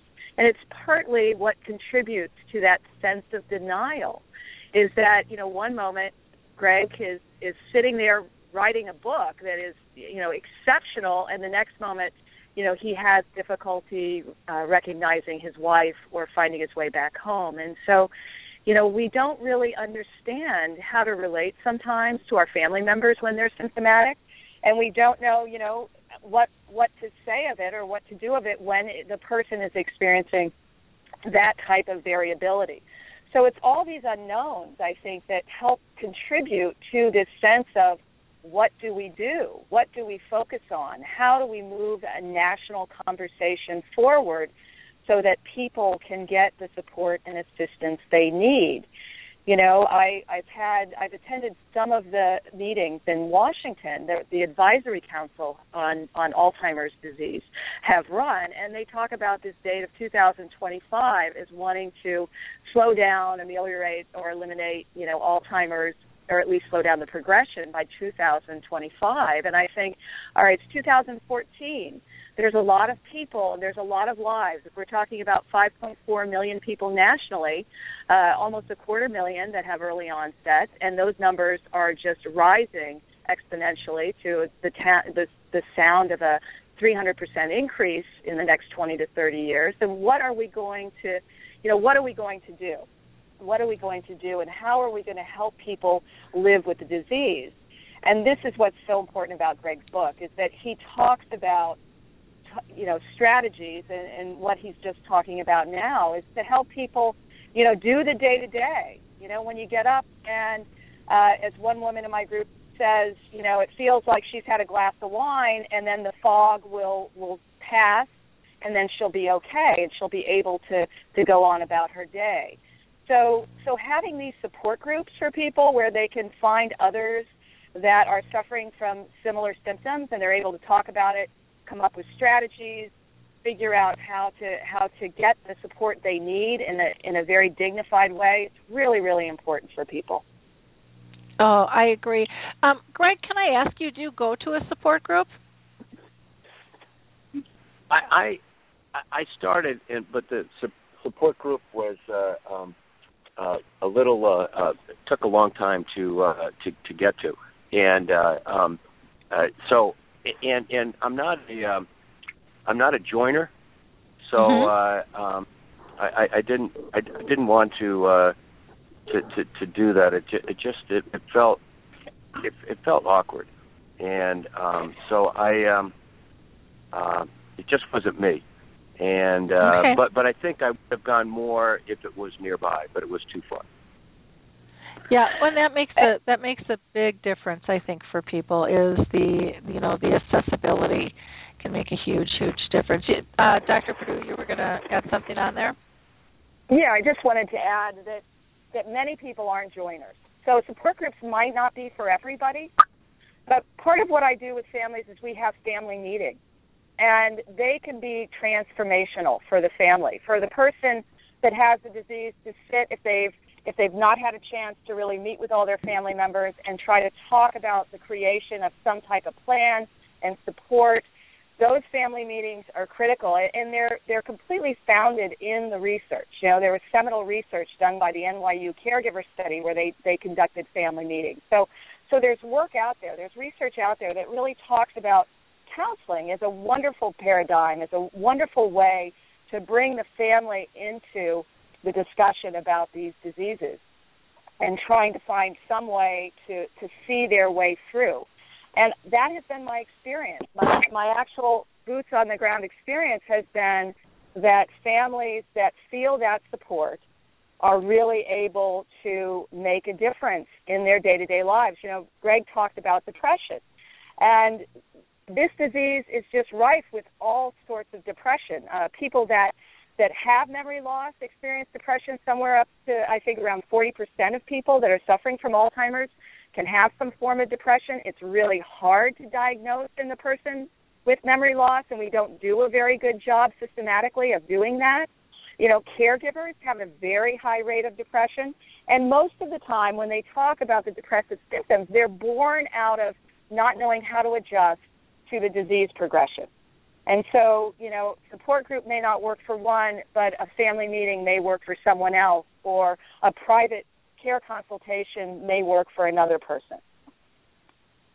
I think that's very true. One of the things that I've gotten involved in is the memory cafes, and I don't know if you're familiar with those at all, Dr. Perdue or Greg, but those are, and I don't even like calling them support groups, I call them gatherings, because they're very informal, and they're for the person with memory loss and their care partner. And it's a place where people can get back to the core of their relationships, where the disease takes second seat. And people just talk about how it recharges them and it fills them, and everything is safe. There's nothing to be embarrassed about. Everybody is dealing with similar things, and they're learning from one another. And it's really, I brought it over from the UK about 3 years ago to the U.S., and there's probably about 100 of them now in the country. It's hard to track because a lot of them are kind of volunteer based, and you know, there's no budgets. We have no funding here from our government, which they have over there. But they really are more of a gathering. People will come and meet early for lunch or go out for dinner. They swap phone numbers, and it's almost like a mini family, especially when so many people fall by the wayside with this disease. And it's amazing. It's absolutely amazing to see the brilliance within the groups, and each group you know, is different. We have 3 that all meet at the same time now, and each of our 3 groups has a different personality, and so we twist and we turn to meet the needs of the people who attend, which sometimes I think can be an issue for some groups too, because the rules can be very, very strict, and we just kind of ebb and flow. I always say, you know, you don't bring an agenda when you meet with your friends, and so these are very informal. Sometimes I go out of there just laughing, and my cheeks hurts, you know, for 2 hours afterwards because we've had so much fun. So, you know, there's all different types of groups that can be tapped into, and a lot of people will tap into more than one, you know, or they'll peek in and just see if it's a fit or not. But it can be so helpful, I think, to be to be part of a bigger core that understands. But again, I think that person has to come first, within that. And Greg, if you could develop a group, and maybe you're going to say, Lori, what part of this don't you get? I don't want to be part of a group. But if you could put together an ideal group that you feel would support you, what would that look like? So you're talking about support me? Yep. Oh, this I don't know. This answer might feel. This is just where my head is right now. I want to support others. Okay. There is no cure today. So I want to take what I know, and as a journalist, uplift other people. And in doing that, I'll be uplifted myself. And it for the first time in my life, I maybe become a lot less selfish.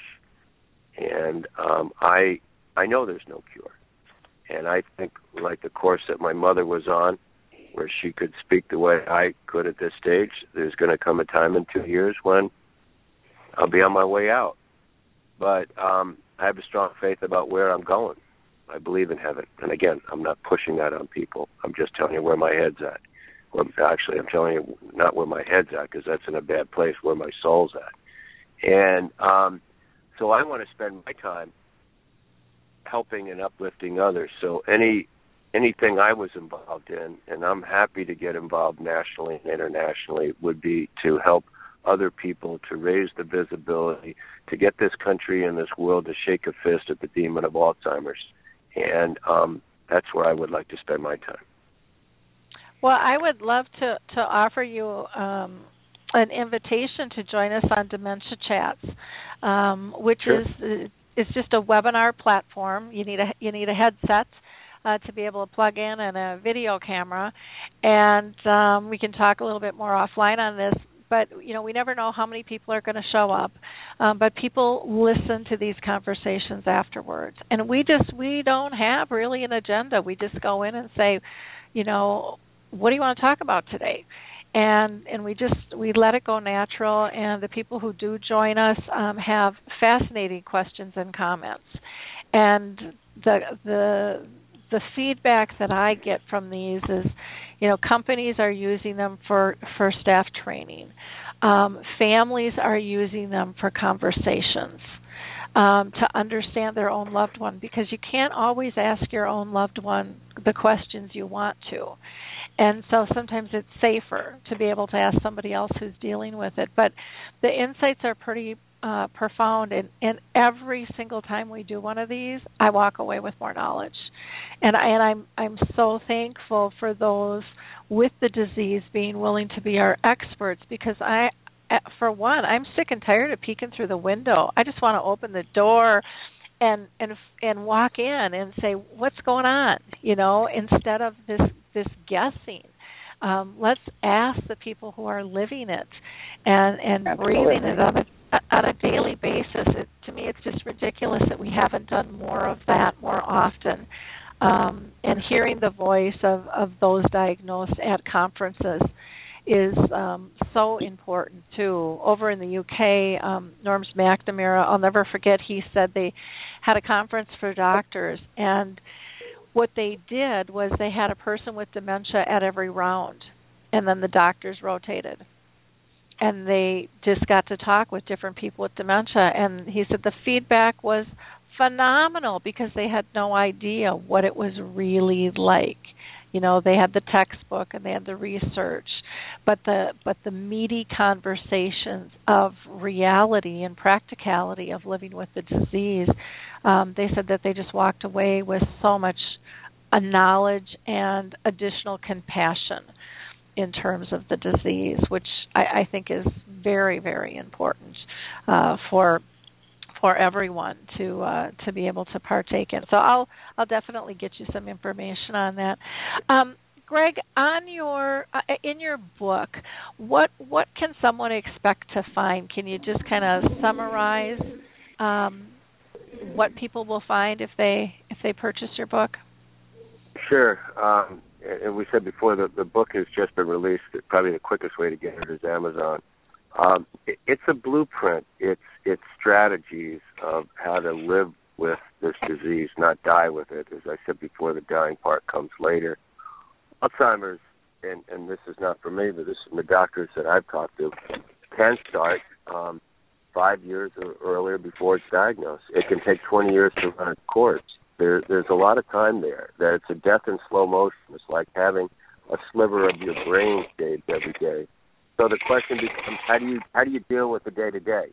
And in my book, I try to describe how to deal with the day to day in humor, in hope, in faith, and with strategies, and also to never give up. You know, as I say in my book, in wrestling, the position of lying down is a position of defeat. Don't lie down, get up, keep fighting. And some of us can fight at different levels, but all of us can still at some level fight, and then surround yourself with support networks, as we talked about before. Talk about it. Don't be afraid. You know, I say that it's almost like someone with autism or something like that, and I believe this in my heart, that person, that soul, that heart of a person, whether you want to call it a heart or a soul, that person is real inside. They just have a disease that they're fighting through. And I tell people, I'm not stupid. I just have a disease. And to lift people up. And I've learned over the years to speak and write from my heart rather than my head, because my head used to be my best friend. Now I don't see any chance for with my brain for reconciliation. But I've learned to speak from the heart. And so that's what this book is all about. And it's about strategies of pressing on as long as you can, and I know the ending of the book before I read it, but I've asked this question before. I'm the first to say this, but it's very true. Hey, anyone and all your listeners as well who don't think you're going to die someday, please raise your right hand right now. And so there's a end date certain for all of us. So it's the attitude you take as you go through that tunnel. And that's what that book is about. Mhm. Wonderful. Well, and again, for our audience, the book is titled On Pluto, Inside the Mind of Alzheimer's, written by Greg O'Brien, who is a veteran journalist who has been so kind enough to write his story for us and what this disease is like for him with insights. And I don't think there's anything more powerful than hearing from the voice of this disease. And so, again, I thank you so much for sharing with us. Dr. Molly Perdue, can you tell us a little bit about your organization and the Alzheimer's Family Support Center and how people can get in touch with you? Oh, absolutely. So the Alzheimer's Family Support Center came out of the research I did in my personal experience. And as Greg was talking about maybe his resistance to going to a support group, but knowing that he needed to create some type of support network around him. And so what we're trying to do is that. So we want to be small enough and fluid enough that we can respond to the needs of our community. So if someone just needs to talk about what they're going to do for mom or dad, we can do that. If someone needs a family meeting, we're able to come and sit and create the family meeting. If someone needs to learn about the disease, we can provide the education. So what we're trying to do at the Alzheimer's Family Support Center is provide free counseling so people can get the help when they need it, and support groups and education and all of that on Cape Cod. So we can be contacted at alzheimerscapecod.com. So that's where we're available right now, and we are also available alzheimerscapecod@gmail.com, and we can be contacted that way. So I hope I hope that we will continue to get the volume of calls that we've been getting, because people actually need information, and they need to know that they're not alone. And sometimes one telephone call can make all the difference in the world. I agree with that. Definitely agree with that. Well, I thank you both so much for taking the time today. Again, you can get Greg O'Brien's book On Pluto, Inside the Mind of Alzheimer's you can just Google it or go to onpluto.org. But it is available on Amazon, and I think it'll be an exceptional read and one that you'll be glad that you purchased. And if you're in the Cape Cod area, check out Dr. Molly Perdue's Alzheimer's Family Support Center. Everyone is here to help you. It's all about working together. And I'm just so honored that both of you took the time to speak with us today. So thank you so much, Greg. And any last words any last word, Greg, that you want to share with our audience? Yeah, I would just say, hey, don't give up. This is a disease that's going to be carried throughout a generation. This is a disease that you don't have to hide from. This is a disease that we all stand together on. Just another quick link. Call up anyone who wants to see some films. I was in one of the films, livingwithalz.org. 4 short films done by Oscar-winning producers about living with Alzheimer's. Mine film is called A Place Called Pluto, and it's done by the Cure Alzheimer's Fund in Boston. But livingwithalz.org. Oh, wonderful! Just another reference. Good. And you might want to look at it yourself. Yeah. That one I haven't seen. I've put up, I think, two of your videos so far that I had, and that was done by the news channel, and another one's going this week, and I think another one will go up the following week. So I'm kind of spacing them out so people can. So you might want to take a look at that, or your listeners, because these are Oscar-winning producers. Okay, livingwithalz.org. Is that what it? .org, right. Okay. Wonderful. Yeah, we'll definitely look at that. Well, wonderful. I'm glad you gave that plug. Cure for Alzheimer's is a wonderful organization as well. Dr. Perdue, any last comments? Well, yeah, I would like to say that no one should try to navigate this disease alone. And the earlier you identify that you need help and you connect to an organization in your local area, there are lots of local Alzheimer's organizations. The work that you do, Lori, is really important, and people need to either pick up that phone or get on that computer and connect. What research shows is the earlier that they connect to help, the better they will be in the long run. And that is a message that I so want to get out to everyone, that just pick up the telephone and things will eventually will get a little better because you won't be alone. I think that's very, very good advice. And again, I thank you for being with us today. For those of you who are, again, looking for an Alzheimer's Association anywhere in the world, go to Alzheimer's Disease International. There you'll not only be able to find the association closest to you, but you'll also find great views on the global force and what is happening out in the world of dementia.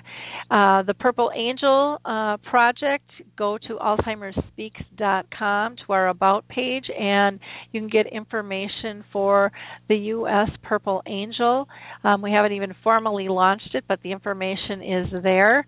And, become an advocate. Use it in your email, put it on your Facebook page, your Twitter. You can use this symbol any way and anywhere to raise awareness. It's being shared. So thank you so much.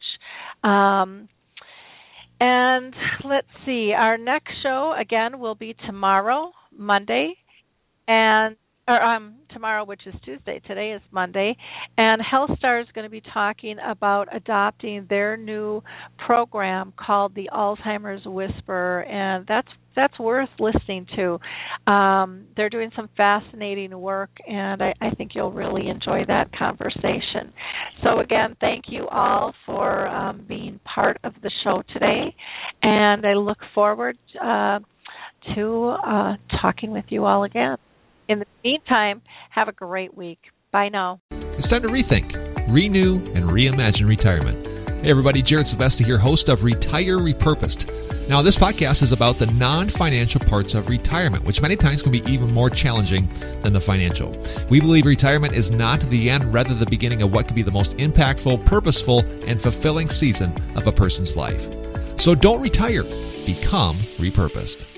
To listen now, search Retire Repurposed on your favorite podcast platform, Senior Resource, or Life Audio.